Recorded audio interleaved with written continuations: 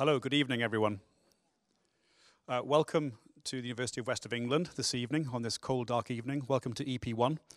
My name is Professor Mark Griffiths, and I'm the Pro-Vice-Chancellor and Executive Dean of the Faculty of Health and Applied Sciences here at the University of the West of England, Bristol.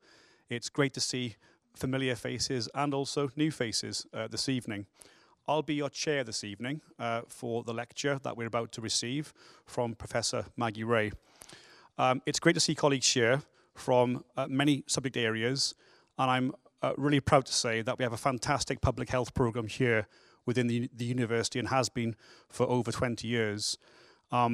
Natasha is going to do some introductions for Maggie in a short while, but Maggie is a graduate of ours. Very proud to have Maggie as a graduate of ours, and it's brilliant to see her here this evening giving this lecture. Thank you for coming along. I know everyone's very, very busy with their working day and so on and so forth, but it's brilliant to see people here this evening. The theme this evening, just in case you hadn't noticed, is the future of care, the impact of COVID-19 on future delivery of care. This is a co-hosted event this evening with the West of England Academic Health Science Network and the University of the West of England, Bristol. I'm delighted to also this evening introduce Natasha Swincoe, who is the Chief Executive Officer of the West of England AHSN. I'm going to say that now on because I've said it once in full, okay? And also Professor Nigel Harris, who is Director of Innovation and Growth at West of England AHSN. So thank you this evening. And what was a conversation that happened a long time ago, it's great to see that come to fruition. And Maggie, we are really, really blessed this evening to have you here present to us as well. Thank you. Maggie, I'm not going to introduce or do much of an introduction, but Professor Maggie Rae is the President of the Faculty of Public Health. And we're incredibly proud here at UW Bristol that Maggie is that President, so well done. Maggie is also one of our graduates here from the Masters in Public Health, and also is a visiting professor here at the University of the West of England as well, so strong connections throughout. Just some housekeeping for this evening. There are no planned fire alarms, so if you hear one, it's for real. And our events colleagues here will help usher people to the nearest exit, okay? So please do follow them. The format of this evening will be, after Natasha has done her introduction of Professor Maggie Rae, then Maggie will do her talk, and that'll last for about 45 minutes. There'll be a chance to then ask some questions from the audience. And this evening, we're going to use something called Mentimeter. There we go, as if by magic. There's a QR code there, or you can go to menti.com and put in the following code up on the screen. If you want to make a note of that code, 7433-6769, then you'll be able to ask your question. And what will happen after Maggie has given her talk, Maggie and myself will then take to the chairs, I will read out the questions, and you can even vote if you like the questions or not. So there we go. How interactive is that this evening? Yes? Brilliant. Okay, just very quickly, so I've only got one work in hand there. That's okay.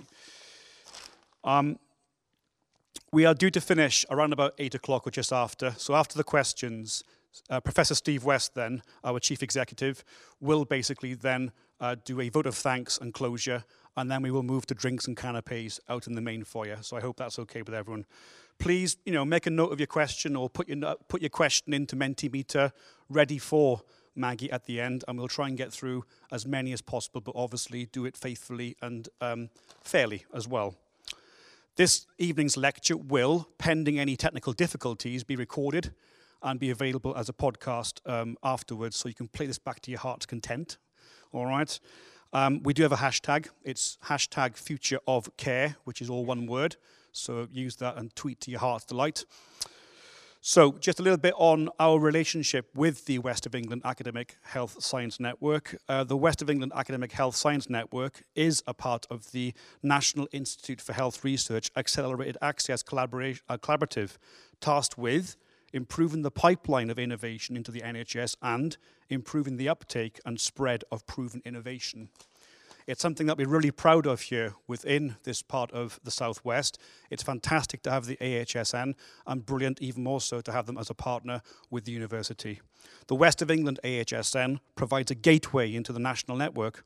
There are 15 AHSNs that was set up by NHS England in 2013. And they were relicensed from April 19 to operate as the innovation arm of NHS. The networks come together to connect and share innovation across the whole network. 4 main functions include innovation exchange, innovator support and signposting, real-world validation, spread and adoption of innovations.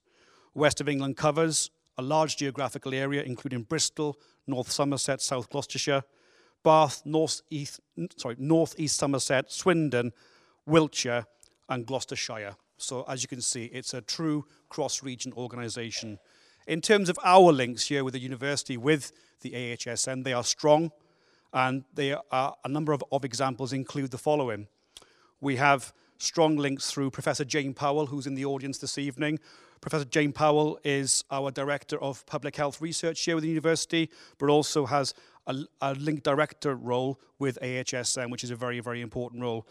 UB consultancy work in terms of real-world evaluation, which, as we know, more and more funding bodies are looking to fund within the paradigms of modern-day research. Articulation of unmet needs and facilitating pathways to impact. Supporting exploitation and commercial development of research outputs. And finally, but by no means least, collaborating on the major initiatives such as the Health Tech Hub, health innovation programs, so on and so forth. It's a really true living, breathing collaboration that we have, and we're very proud of that collaboration. So, without further ado, I would like to invite Natasha up to the stage to give her introduction of tonight's speaker, Professor Maggie Rae. Thank you. Over to you, Natasha. Thank you. Thanks, Mark.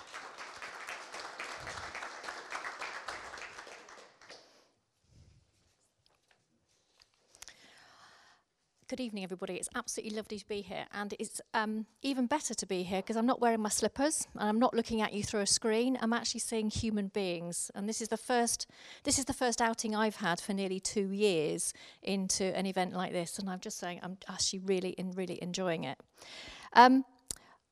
Thank you very much for your introduction there, Mark. I'm going to employ you as somebody to come and sell the AHSN for me because I think you did an absolutely stonking job there. Brilliant. Thank you so much. I'm just going to add a few extra comments around the innovation arm of the NHS, which is how AHSNs are being seen at the moment, and that's how we were mentioned by Simon Stevens in the long-term plan. We are a membership organisation, as Mark outlined.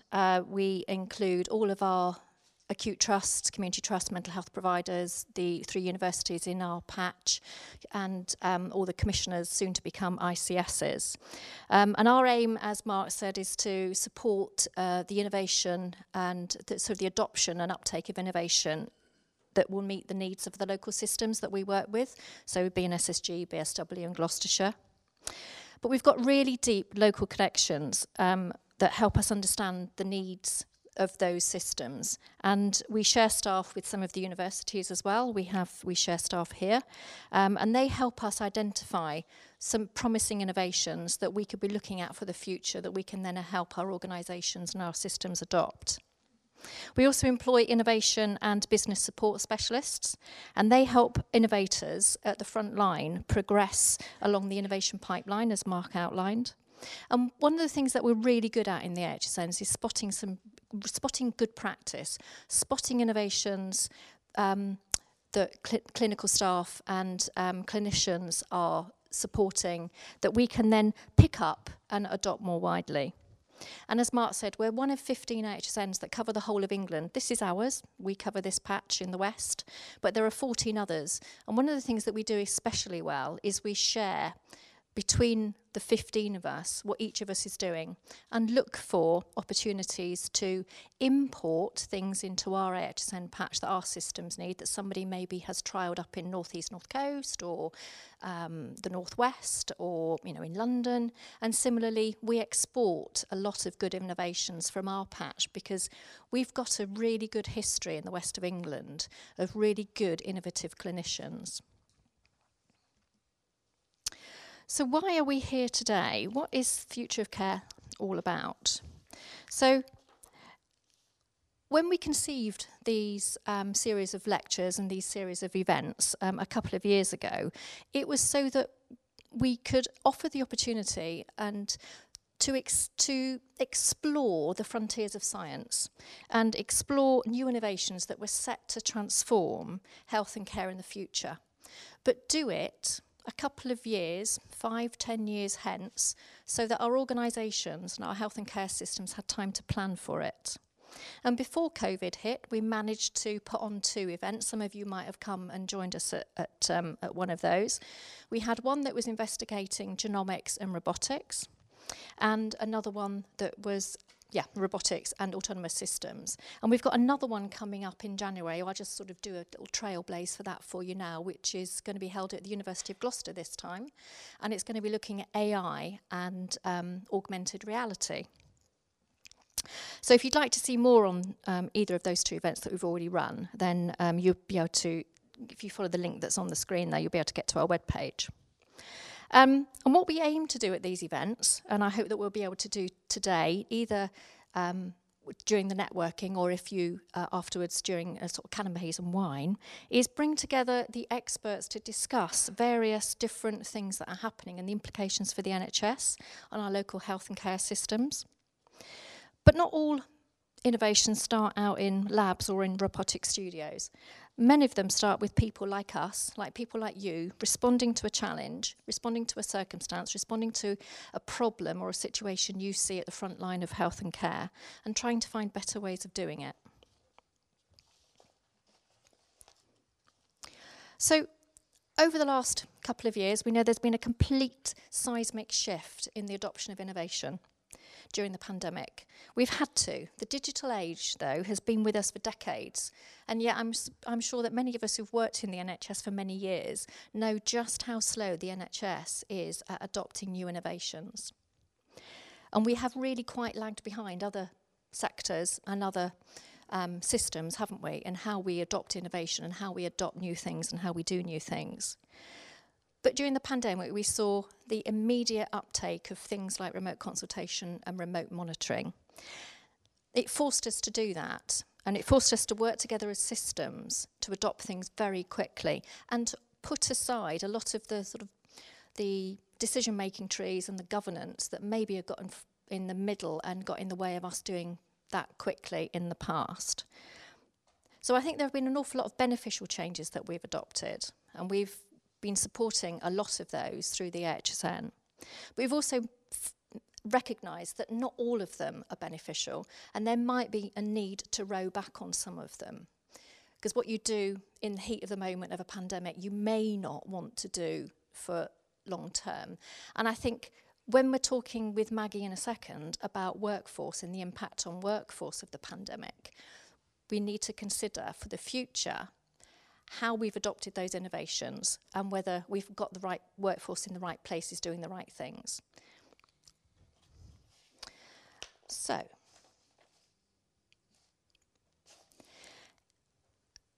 it's enough from me. So I would now love to introduce Maggie to you. So Maggie, as Mark said, is the President of the Faculty of Public Health and has had a long and distinguished career. And I've known Maggie for many years. Working in the public sector in a wide range of local, regional and national roles, from advising the Cabinet Office to spending time as a Director of Health.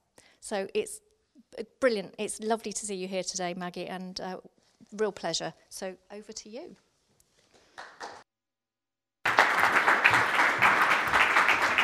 Thank you so much. Good evening, everyone. What a wonderful privilege to be here this evening, and what a lovely introduction from both of you. In fact, the whole welcome to you tonight has been outstanding, so thank you so much. And to the audience here, it's a cold, dark winter night, so I'm very grateful you've turned out, and it's lovely to spend some time with you. And of course, I am a little bit scared, I have to say. Is it okay to admit that? And sometimes these talks are a bit more scary than facing the Cabinet Office, but it is a real privilege to be here. And I think it's good for people people might look at me as the UK President of the Faculty of Public Health and think, well, you know, she knows what I'm doing. Well, most of the time, I hope I do. But actually, I think it's okay to share your vulnerabilities. And it's also important to recognise that I wouldn't even be standing here tonight if it wasn't for the fantastic educators I've experienced through my career, and especially here at UWE, for the amazing opportunities that were offered to me.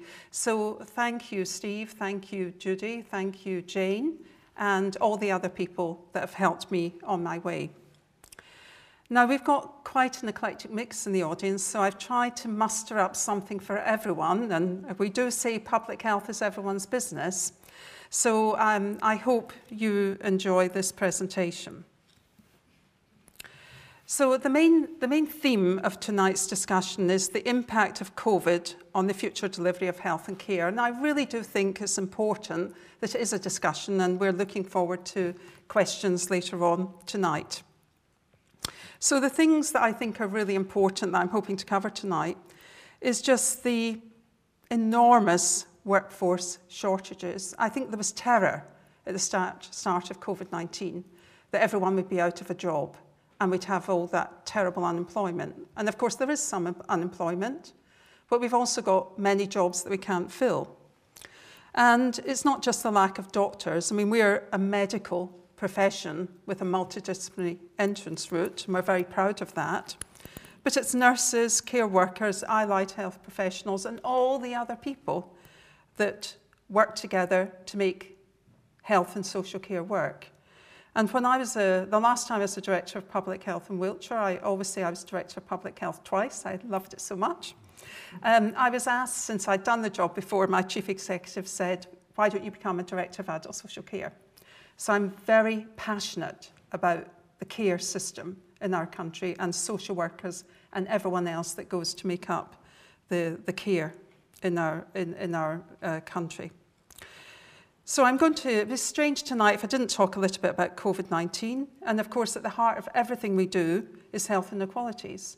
And I still believe very firmly that education and training is a fantastic route out of poverty. And work is good for you. You know, getting a good, well-paid job.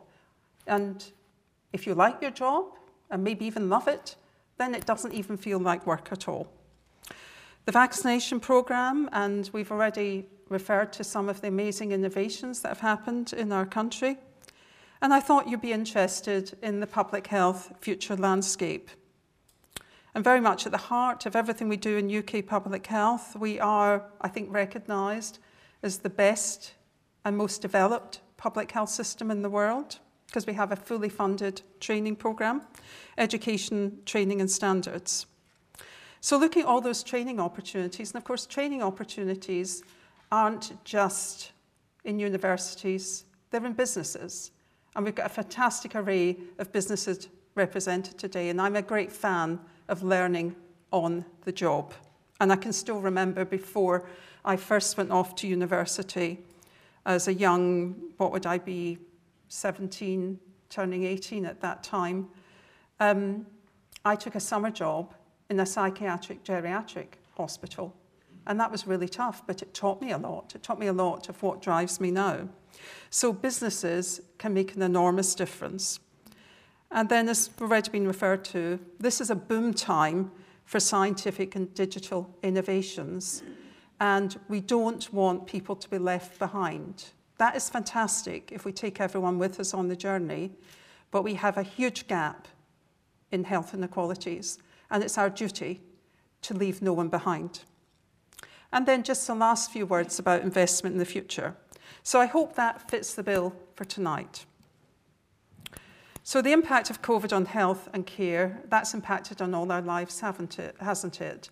And many of us, you know, this will be a big night out for us because we don't often get out. So, you know, it's great that we get some normality coming forward. But as I said, the headlines are filled with the crisis in the health and social care system. And any of you working in those domains will see it every single day. There's a huge variation in the numbers of people we think are waiting for treatment. It's simply an unbelievable number. And of course, when you look at that list, as I do, because I'm a bit of a data freak, it's demand-led. It's not need-led, because we haven't even got around to the need. So you can multiply that probably at least 50 times. And of course, we've got reduced capacity and resilience because we're heading in to the end of a second year. I remember I was at a ceilidh, actually. I was having a wonderful time. Every year I used to run, and hopefully I'll be able to run it next year, a ceilidh in Bath for charity. And I remember it's usually run in the first week of January, when everyone's feeling a bit dumb and glum. Good time to have a ceilidh, I think. So I saw the news, and then we realised something really pretty big was going on in China. So we're heading in to 2 years, and it's bound to affect all of us, every single one of us. And the constant reorganisation and adaptation. Now, change, I think, is good. Innovation is good, but it does take its toll. And then community health services are facing an overwhelming demand. We simply cannot keep up with the demand. So this is the background, and I know everyone in this room probably knows that, but I think it's important to state it up front. But I did, as I say, want to focus a little bit on pandemics. And I mean, this is one of my favourite graphs. I hope you've got a good enough picture of it. Because we have a lot of pandemics, and we in public health never say if we have a pandemic. It's always when are we going to have a pandemic. And as it happens, this is my fourth one. This is my fourth pandemic that I've worked in my working career. And pandemics are quite rare because we don't decide in the UK if we're having a pandemic. The World Health Organization decides when something is severe enough. So you can see on this list, there's quite a lot of things that I've been involved in. I've been involved in anthrax. That was particularly exciting. I had a cow with anthrax when I worked in Wiltshire. Not a lot of fun. But I also was involved in the post-government. I chaired the post-government response to September the 11th. And you might remember, for those of you that can remember that period, we were actually getting about 100 white powder events a day in London because there was a great fear of dirty bombs and a great fear of bioterrorism. And I think probably the biggest pandemic at the start of my career was probably HIV/AIDS.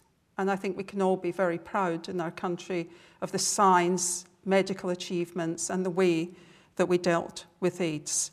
Perhaps we weren't good at it at the beginning because I think there was a lot of bias to people that contracted HIV and AIDS. But nevertheless, I think we've got there now. And maybe we're seeing some of that same bias now in our country.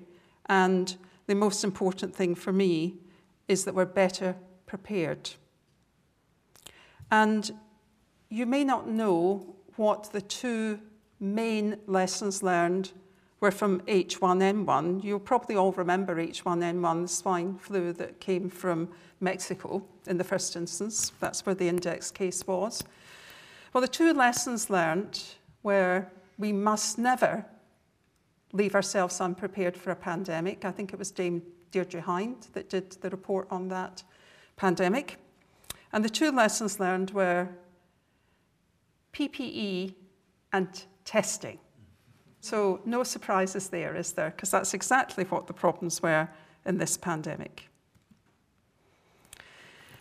So moving on to health inequalities and pre-COVID, things were pretty bad. I mean, one of the things, great privileges I had in my career was to lead for the department at the time. The Department of Health was really leading for the whole of the UK. We have a devolved, as you know, devolved governments for health in this country now.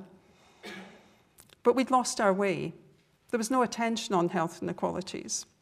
And we had this amazing across-government strategy with the whole of the Cabinet Office and the Treasury saying we have to do better. So you'll notice in this graph that after we got started on that in the early 2000s, we actually managed to narrow the gap. Statistically significant. The wonderful Margaret Whitehead, who is an amazing public health researcher, did all the data on that. And that's something to be very proud of. But it also tells me, and a lot of my work at the moment, is actually giving people the belief that health inequalities isn't just something that we can't do anything about. You know, we wring our hands and go, oh, it's terrible, we've got health inequalities. We actually could make enormous progress, and not in 25 years. If we tackle it, we would see the changes in 1 or 2 or 3 years. So it's great for the Treasury because they want to do it. And actually the policy at the moment, whatever your politics, I'm apolitical, I don't have allegiance to any political party, that I think at the moment everyone wants to do it. And that's to be commended. The ICSs, the NHS, social care, the governments, they want to do it. They want to make a difference. We just need to try and give people the headspace to figure out, I mean, they don't even need to figure out how to do it because there's 10 high impact changes that we could just do and they'd make a huge difference. So the impacts of COVID on our health, I mean, we've been very badly hit in the UK.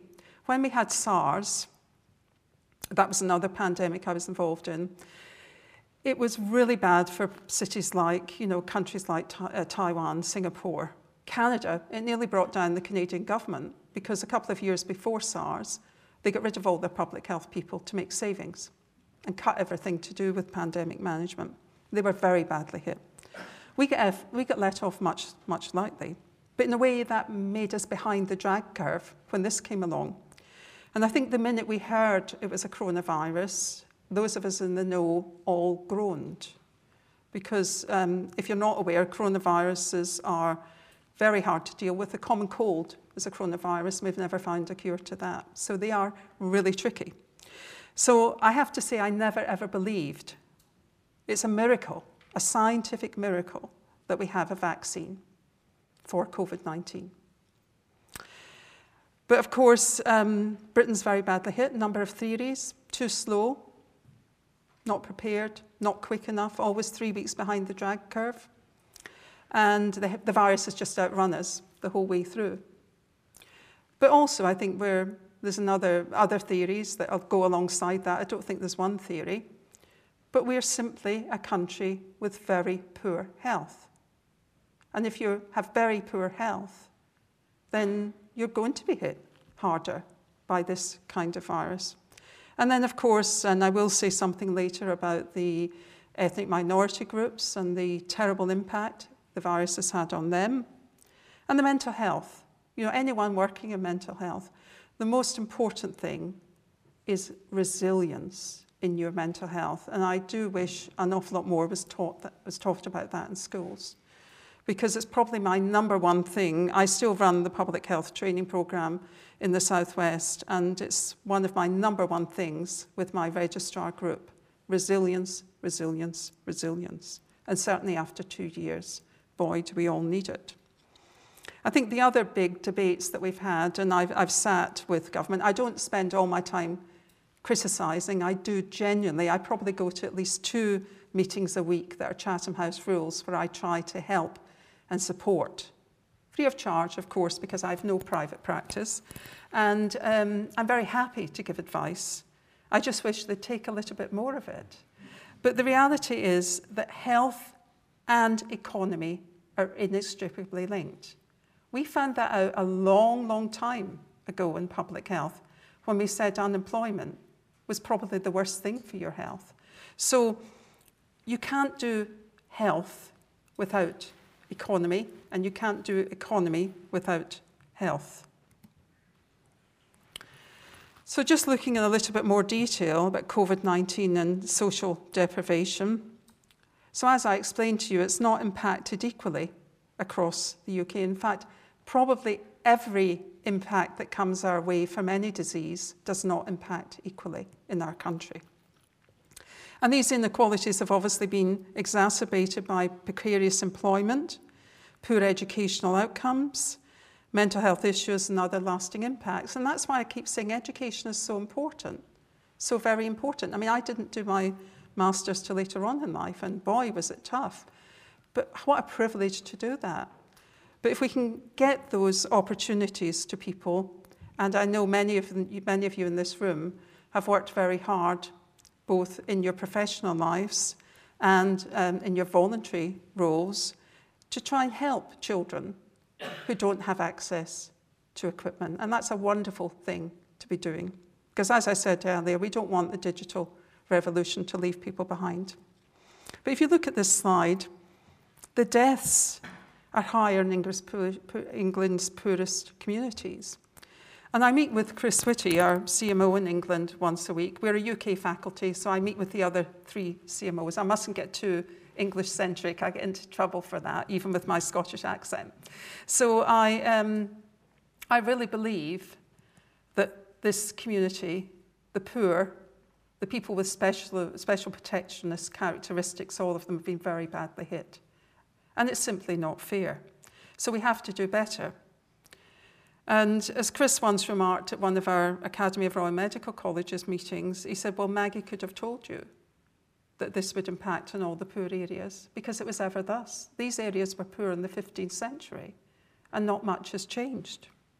And bringing us back to the southwest, where most of our attention is, isn't it? Certainly mine. Most of my attention is in the southwest. That's my day jobs are. And I really feel passionately, and I'm so pleased Chris picked up coastal inequalities in his recent report, because that does mask, the southwest is a very hidden deprivation. And some of it's urban, some of it's rural, and some of it is simply the coastal towns. So we've got to get into that agenda and make sure that we're doing that. And I know many of you are here tonight. And as I say, just a few words about minority ethnic groups. So the report from Public Health England obviously was a fantastic tool to demonstrate exactly where these inequalities are. And the COVID-19 has been quite interesting. In the early waves, it was really impacting on the Afro-Caribbeans more than it was on other communities. And then in the future waves, we've seen the Asian and Indian populations be much, much worse hit. So it's taken us on all sorts of twists and turns. But simply the risk of death is somewhere between 10 and 50% higher amongst minority ethnic groups. That's a big risk factor on top of the risk factors you've already got. So I'm really pleased that that's come a little bit more centre stage. But we've all got more to do to help those people take up the offers of the vaccine and other things that are available to keep them safe. And this low rate of vaccine amongst these minority ethnic groups is just making the whole situation much worse. Because it's not just deaths, it's obviously all the other impacts from morbidity in relation to this, not just mortality. So would you say the COVID-19 vaccination in the UK has been a success? I certainly would.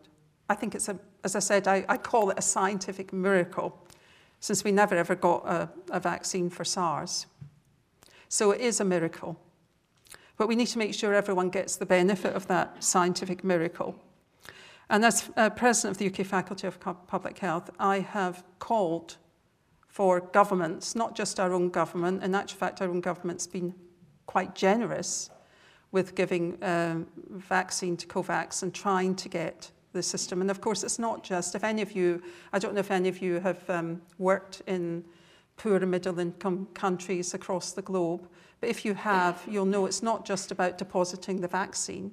You actually need the infrastructure to make it work, and you've got to stop so that corruption doesn't mean the vaccines just get sold on to someone else and don't go to where they're needed. So it's a big ask.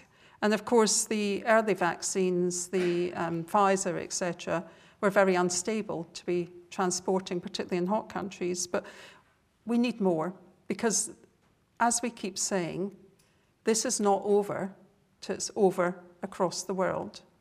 And it's my firm belief that all pandemics come to an end. That's the good news for tonight. All pandemics come to an end. I don't think anyone would exactly predict when the WHO declares this pandemic over, because they will not do that until it's got to a state across the world. But I think we can expect to see it as endemic treat it as an endemic disease rather than a pandemic, and that would be wonderful. I mean, that will happen in our lifetime, of that I am sure, if we keep going the way we're going. And of course, we've got to deal with variants, or as we like to call them in public health, scariants. That's what we refer to them as, scariants, because of course there's millions of variants on this, and that was to be expected. And that's the tricky thing of trying to deal with the coronavirus. But everything we can do to promote the vaccine, try and get people to do it, and we have to be respectful. There's lots of good reasons why people have views that they hold. And the golden rule of public health is you have to start with where people are. If you don't start with where they are, you'll find it really difficult to force them, even with legislation. So there's a lot of that personal touch, local, very local place, not just big strategy from the centre. You have to get down to the nitty-gritty. So how do we tackle COVID and prepare for the next pandemic? Well, clearly, Dame Deirdre Hines' report was absolutely accurate, but didn't entirely help us. So hopefully people will learn the lesson this time. And we need the worldwide strategy, as I said, on the pandemic, because we travel a lot. I mean, it's unbelievable how much. When we had H1N1 with Mexico, I was a GPH in Wiltshire, and within, I think it was just announced, the day after the announcement that we had H1N1 in Mexico, we had a case in Wiltshire because a family went on holiday to Cancun, flew back before anyone even realised there was a problem. And then before you know it, everyone's got it. So things move very quickly in pandemics. So we need the whole world to be behind this. And I think if we can do more to focus on prevention, of course, we say prevention is better than cure. We all nod and agree with that. But we don't really embrace prevention, and we need to get much more upstream. Otherwise, the mountain of that need we were talking about is just simply going to get worse till there's no one left to care for the elderly and no one left to do any of the jobs we want done. So we want to get that investment in prevention. And then just at the bottom of this slide, I don't know if any of you recognise this little creature. Anyone recognise that? Pangolin, that's right, pangolin. So we're not doing very well in recognising what causes a lot of the problems we've got, because in that slide I showed you with all the pandemics, major incidents and all the terrible things that are happening, it's extraordinary the number that are related to animals, isn't it? So we do, if we want to prevent and we want to look ahead and we want a better world, of course, climate change, I haven't got time to talk much about climate change tonight, but that does have to feature. But how we treat animals and what we do with animals. Now, this little pangolin, if you didn't know, is getting killed in the hundreds of thousands for its so-called health benefits and people ingesting its various bits and pieces. So I think looking to all of that science in the future is very, very vital to us. So moving on now to talk about the new public health system in England. You might be aware that in the wisdom in the middle of the pandemic, a year ago last August, the government decided that it would disestablish the National Public Health Agency, Public Health England. And of course, we in public health are probably the most, I think we're probably the most reorganised specialty of all the specialties. We're used to it. It's part of what you have to do. We call it the anthropological journey of public health. What organisation are you going to be in next time around? So we're well used to it. And we see these changes as vehicles to move us forward. So it wasn't a decision that we had a choice about. We simply had to do it. So the UK Health Security Agency, Department of Health and Social Care, at the national level, those are the two agencies alongside the NHS, because we have obviously the national NHS and the centre, have got a lot of the public health people now. And then, of course, we've got our local public health teams at the local authorities. We have regional NHS teams, and we have the Office of Health Improvement and Disparities. And that is the box at the bottom, OHID. And there was a lot of controversy about the naming of that, because I think originally, when Matt Hancock was there, he was talking about having an Office of Health Promotion. And actually, that's quite difficult because it doesn't mention health inequalities. And what I'm trying to implore people is not to argue too much about the names. Might have been nicer if they called it health inequalities. I'd probably have been happier with that. But we have had variations in the health before from previous governments and policy. And I'm not for variation in health, because variation in health implies that that's okay to have variation. And actually what disparities, if you do the definition of disparities, it means unwarranted variation. And that's really what we want to get into. So you'll see that I've put academic public health, because academic public health is really, really important. And of course, so is public health nursing. So all the people that come together, you don't have to have public health in your title to be a public health person. I think everyone has to have public health at the core of what they do. And, you know, we can already see the academic and science networks in that space, and that's wonderful to see that. So the new arrangements, structural arrangements, of course, are one thing, and they do come and go, and that's why you have to keep your core policy at the heart of all this. So let that go through its course, and of course we heard the announcements that Health Education England is going to come back. I say back, I think Steve, you'll remember those days well, back into the NHS, and so of course is NHS Digital and NHSX. But let's not be distracted by all of that. Let's concentrate on a population health needs approach, not demand. Let's tackle health inequalities, and let's focus on health outcomes. And there's lots we can learn from business. We've got really fantastic businesses here who are not just about inputs and outputs. They really do understand outcomes, and that's what we need to be focusing on. And we need to be dealing with healthcare public health, healthcare public health. I'm in healthcare public health. We've moved back into the NHS, so hopefully we can make a big turnaround there. And simply, you know what, if we actually took seriously measuring everyone's blood pressure and then treating them if they need it, that would save thousands and thousands of lives. And people, if they don't know what to do about health inequalities in the NHS, and they ask me, I say, it's very simple. If you know, let's keep it simple. Let's say you do two things. Do smoking, get people to give up smoking, and get their blood pressure under control. And don't expect them to come to the hospital. Go out to the football matches, the pubs, and everywhere else. And does it cost much? No, it doesn't. So behavioural change has to be at the heart of it. And if you look right across UWE, not just in the public health world, look how much behavioural change you're doing. There's other universities here tonight, there's businesses. Businesses put customers first because they want to do something with those customers, whatever it is. So actually the expertise is out there. Let's make use of it. And then, of course, where's the money? Because if you looked at the comprehensive spending review, there's huge amounts of money coming into the system, but let's try and get it to the right places. So I think one of the things you learn in public health is I'm not really fighting. It'd be nice to have more money for public health, but I'm more interested in influencing, because everyone will always have bigger budgets than we have. And let's try and influence where the big spend is.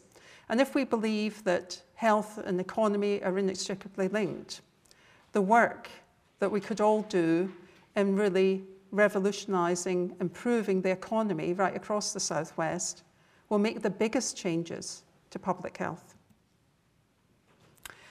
And as I said earlier, as a UK faculty, we are the standard-setting body for the UK on public health. But I wanted to explain that we've created most of these standards. We've got a tiny little paid staff at the faculty. None of us are paid. All the officers of the faculty, including myself, do it free of charge. And I think that's right, that's how it should be, and we're voted in to our roles. And the functions and standards are very important, but what we do is we give them free to the world, because many other countries don't have a proper public health system. And we're very proud of the fact that we make these available to other countries to try and improve the standards, but we also make them available to anyone else that wants to use them, because we've spent a lot of our own time trying to develop these standards. We enjoy doing it, and I like to think we're reasonably good at it. So that's our gift that we want to give to everyone who's interested in public health. And quite recently, because of course there's massive change in all of the nursing and medical education and allied health professionals and everyone else involved in health and social care, including our social workers and care workers. And I was asked to write something for the curriculum of the Future Doctors Programme, the Future Practitioners Programme, because I've been a practitioner in the past. That's where I came from. So we want to make sure that those are freely available to people, and we strive for high standards. And just now to say a little bit about the public health care career pathway. Now, I think everyone is really a public health specialist or a public health practitioner. You all are. You probably maybe don't even realise you are, but I think you are, because we do need all the efforts of society to deliver the public's health. And in this sort of structured career pathway, of course we're very proud of our public health nurses, health visitors and school nurses. But every nurse needs public health, every doctor needs public health. And we need academics and scientists working alongside. The Office of Health Security is filled with people like that, because we wouldn't simply be able to do the job without them. But I think what we have done over the years is to create a career structure where you can come in as a student or an apprentice, work your way through, that's what I did, and eventually become the president of the faculty or the CMO.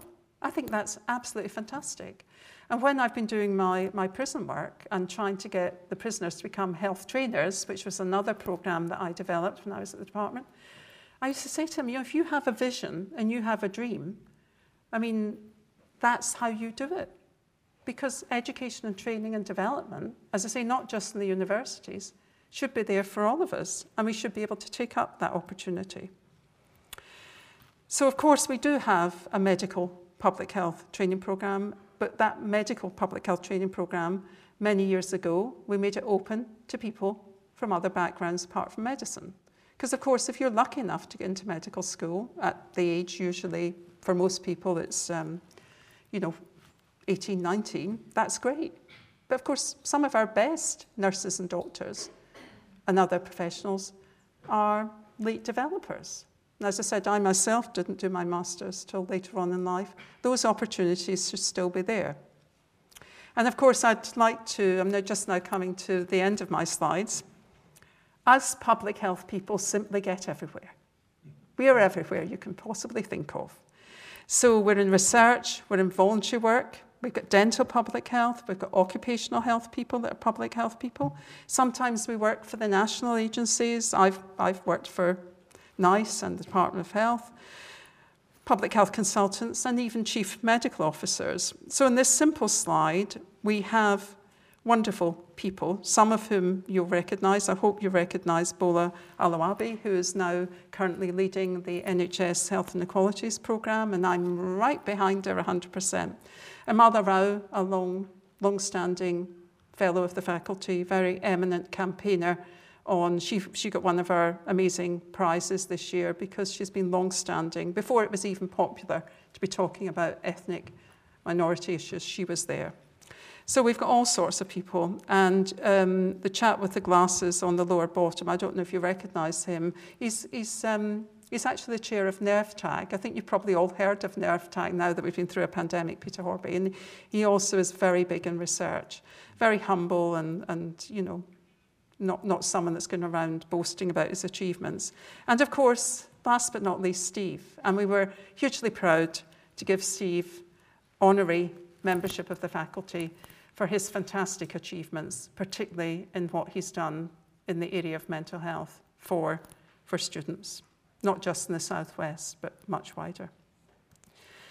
So the future of health and care technologies, well, it's massive. And that's where the Treasury seems to have no problem investing, and CSR committed 20 billion of public funds to R&D. And so that is just simply fantastic.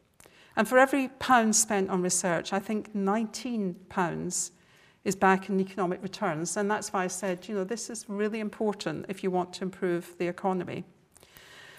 And the paper, 2020's paper focuses on predictive and personalised prevention using technologies and big data. The public have been revolutionised. Have you all got the NHS app? Fantastic, isn't it? We just have to make sure that everyone has a device to be able to get the app. So saving lives and improving lives, the future of UK clinical research, has to be at the heart of this, and that vision for the future.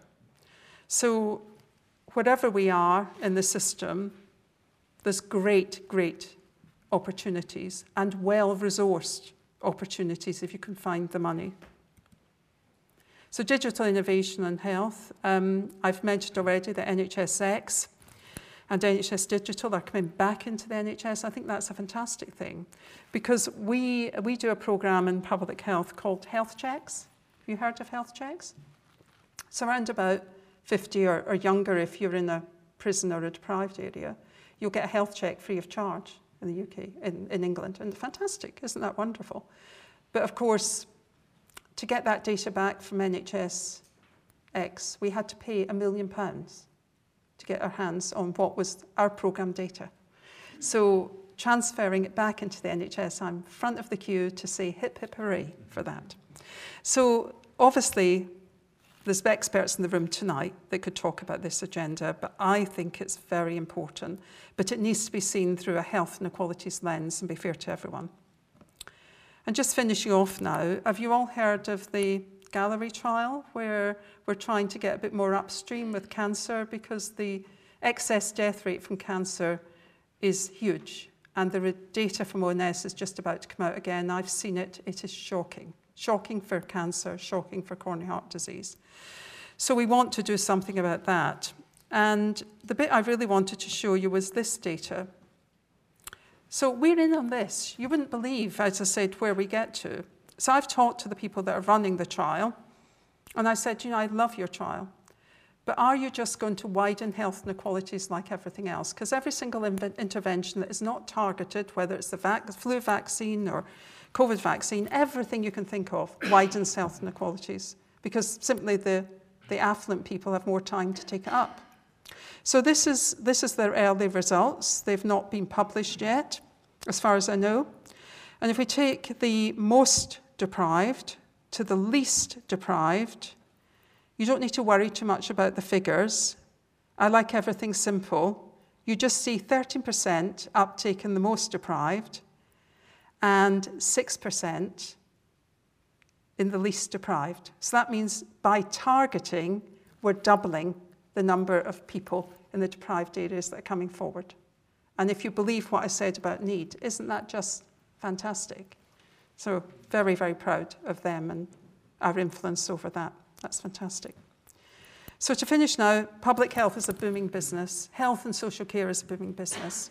At the heart of that, I think, is very low-paid workers. In-work poverty is shocking, absolutely shocking.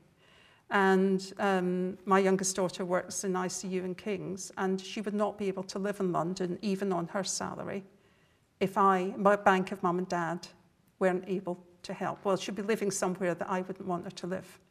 And that's the reality. Our nurses are going to food banks and care for their children makes it impossible for them to work. And care workers, I've long fought for the care workers. So at the moment, a care worker or someone that used to be a care worker in Cornwall can get £20 an hour for cleaning caravans and holiday homes. And we don't even compete with that, not even nearly compete with that.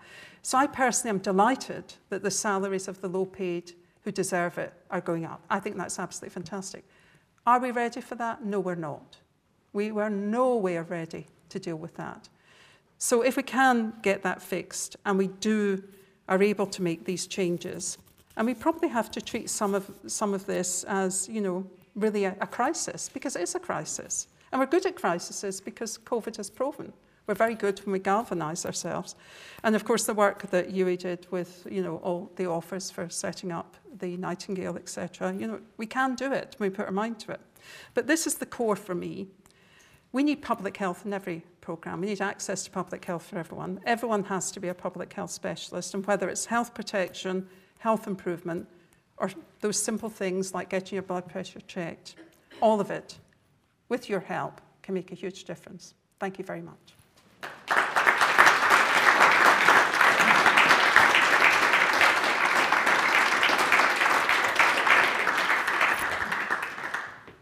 Thank you very much, Maggie, for a truly inspirational talk there. Thank you. We will now take seats over here. And we've had some questions come through on Menti, which is, there's some water there for you as well. But seriously, thank you. That was a truly inspirational and very, very present and now conversation, I think, and presentation as well. So thank you so much for that as well. Thank you. Okay, I might need some help. The questions have just gone off the screen. Oh, we've got one here, though. Okay, I'll just read from, I don't know where it's gone, sorry. Yeah. Okay, so first question here. The vaccine has been a miracle, a scientific miracle, as you referenced. Do you think COVID variants will emerge that are resistant? And if so, when might we see this? Yes, well, as you all know, the sort of most biggest and most dangerous variant so far has been Delta, but there is another one that you may not have heard of that's already forming and storming. And the great thing about the way the vaccine's made, and I'm not a virologist, so I'm going to keep it simple. The way it's been made by the scientists was an area of research that nobody wanted to invest in because they just simply couldn't get research money. And of course, they had this idea when COVID came along because it's a coronavirus and it will mutate, will do different things. And so they have the power already, whatever variant we get. It's unlikely a variant will ever come that they can't, in their words, tweak the virus, tweak the vaccine to absolutely slaughter any variant we might get. And that's why I think this is revolutionary, this science, because it could actually be used for things other than coronaviruses and other infectious diseases. I think we haven't only begun to see the very start of this. And for anyone that's met the vaccine team, I'm talking now about the vaccine team in Oxford. Of course, the other companies have got their own teams. But our home team are very, very generous of spirit and very humble about what they've achieved, but it is revolutionary. So I feel very confident. The biggest problem is trying to get people to get the vaccine because people simply won't. And if we don't get it, what's herd immunity? I mean, herd immunity for the vaccine would be probably 99% for this vaccine because it's so tricky. We're not at 99%. In some areas of London, there's only 50%. Some areas of the southwest, it's 60%. So we just need to work harder on that. Thank you, Maggie. Next question from the audience. You have very clearly highlighted the importance of social deprivation as a determinant of ill health. Are public health specialists really able to address this, or do we need a different approach? Well, I think we probably have to take the approach that everyone has to be a public health expert. If you're depending on a little tiny specialty of specialists, then it's not big enough. And that's why I'm really passionate about making sure everyone has the tools to do public health. There'll always be specialists. I mean, I have to go to specialists in public health because I'm a generalist. But actually, I think if we get the whole of society working on public health, but when you get to try and deliver on life expectancy and infant mortality, because sometimes people don't understand how we measure health inequalities. So the classic measurements across the world are life expectancy and infant mortality. And of course, it is lovely if everyone can live to 80 years of age. That's wonderful. But that's not really what we're interested in. We're interested in people not dying in their teens, 20s, 30s, 40s. That's where the big disaster happens, or babies dying before they're a year old. If we concentrate on that and we get everyone galvanised, then it's a mixture of what the NHS can do, the things I talked about, high impact changes, but it's also about housing. You know, if you're on the streets and you haven't got a house, you're not going to live very long. There isn't any old gypsy Roma women. You might think there is, but there isn't. They just look old. Prisons are another source. So we've got these huge, huge areas. Give someone a good job and a reasonable roof over their head. We're not going to be in a world where everyone will own their own house, because that's not going to be where we are. But a safe home I think that seems reasonable for everyone. You know, and we did manage to get people off the streets during COVID, didn't we? Thank you, Maggie. The next question is on the screen behind me here. There's a lot of concern about antimicrobial resistance. Is this likely to be the next pandemic? And if so, what should we be doing about it? Sounds a bit serious, that question. Yeah, well, yes, it is. And I think it's a serious subject because it's already here. And I think Dame Professor Sally Davis, the previous CMO, that was her big ticket item, antimicrobial resistance. But if we're not careful with antibiotics, they will become. And if you've ever met anyone in your travels who is resistant already, some people have got very vulnerabilities, poor immune systems, are immunosuppressed, and they've had a lot of illness. And they are struggling now to find them a simple life-saving vaccine. And I don't know if you have ever, there's a wonderful, wonderful play that went out on radio, and I think I must have been before COVID, because I was probably driving somewhere all the time. Being in the southwest, it's difficult to use public transport. And there was this wonderful radio sequence of a book, which was about Hawaii. And it was about a world where we had already reached the point where we had no antibiotics that worked, and how a simple cut on a child's leg meant the leg came off to save their lives. So I think we don't want to scare the public. You know, I didn't tell you about the swans that are sick with avian flu yet, did I? I don't want to scare you, but we're always looking at these things. So yes, but it's real now. It's not really in the future. So everyone needs to know how to use antibiotics carefully. And I know I sometimes complain that I can't just go to the pharmacy and buy an antibiotic. You know, I might have a little infection I could fix myself with an antibiotic. Well, there's a reason for that, because then we've been like other countries where people take them for everything and you can't use them properly. Thank you, Maggie. Thank you. Okay, next question. Challenges to workforce development in health and social care are vast. You alluded to that in your talk, Maggie. Skilled workers, leadership, recruitment, technology adoption and perception. What do you feel is the biggest priority issue to tackle at the moment? And some of those bits are behind you there if you want to check on them again. Yes. I mean, suppose I would go straight. You'll probably have your own ideas because you're all very experienced people in this audience, but I would go straight to my priority at the moment. I think would have to be keeping children in schools. I mean, I was very distressed that we didn't. I know everyone's entitled. I would never, ever, you know, force people to have vaccines that they don't want to have. But I was very distressed of the number of school days lost by children, particularly in deprived areas. And at one stage, we had 500,000 children in the UK not at school, 500,000. And of course, the impact to the most deprived is terrible. And we all know, if you lose that education, how difficult it will be to get that back. So, of course, it's important to, I mean, everyone that's studying at the moment, that's vital. They haven't had a great experience no matter how hard you try. But if we can't get the basics in, then we're going to, people that can't even do apprenticeships, you know. So that's where my attention would go. Thank you very much. The screen's gone blank, so I don't know if that's the end of the question. But I've probably had enough now. We've probably got time for a couple more questions, if that's all right, Maggie. There we go. A couple more questions, if that's okay, colleagues, and then we'll move to Steve then. So the next question, Maggie, up on the screen here is, shortage of personnel in the NHS seems a massive problem. Opening more student positions in universities would provide more staff in the future. Is there any way to support that? Well, you're here tonight and sitting in university, so I'm sure people would have better answers than me. But since I'm sitting in the couch, my view would be we have to open things up. I mean, I look at medical education and I look at people that go into medicine. We don't have fallout in public health, I have to say. Quite often people come to public health later on when they've figured out who they are and what they want to do.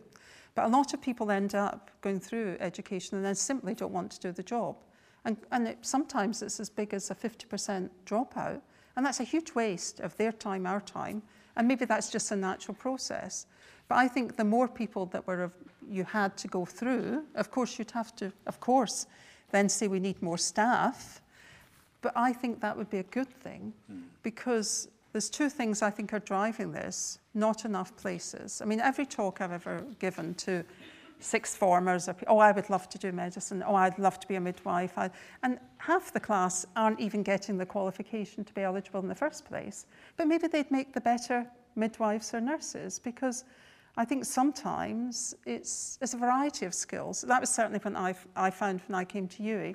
It wasn't all about you had to be top of the class on your exams in academia. It was your other qualities that were encouraged, and I highly commend that. Because certainly to make a good nurse, a good doctor, a good care worker, you need to like people, I think, and want to work with people and listen to people and be good at dealing with people. The human factors are very important.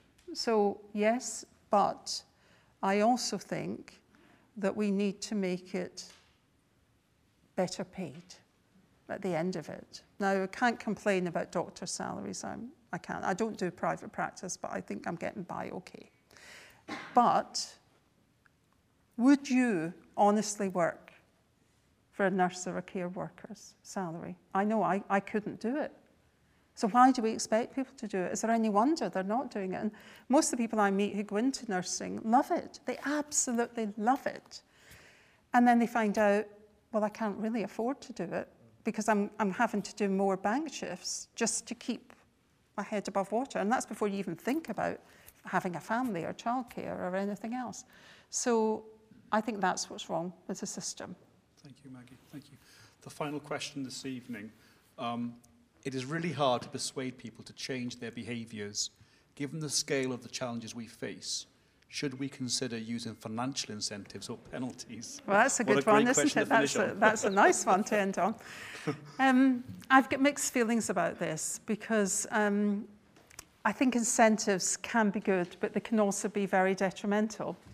And if you look at the obesity care pathway at the moment, because I think we'd say we probably should do something about obesity, shouldn't we, in our country? If you look at it, you have a group who are vastly overweight and get nothing. And then you have a group that are in the obese category, but they get nothing. And the care pathway says, until you're this weight, you can't even get on the waiting list for bariatric surgery, although bariatric surgery is a bit of a, hammer. But some people need it, and it's a very cost-effective procedure. Of course, if we intervened early and we said, right, we're going to work, help parents, help children, so no child in England, in the UK, is going to be obese. Do you think that's doable? I personally think it's doable because children are not born obese.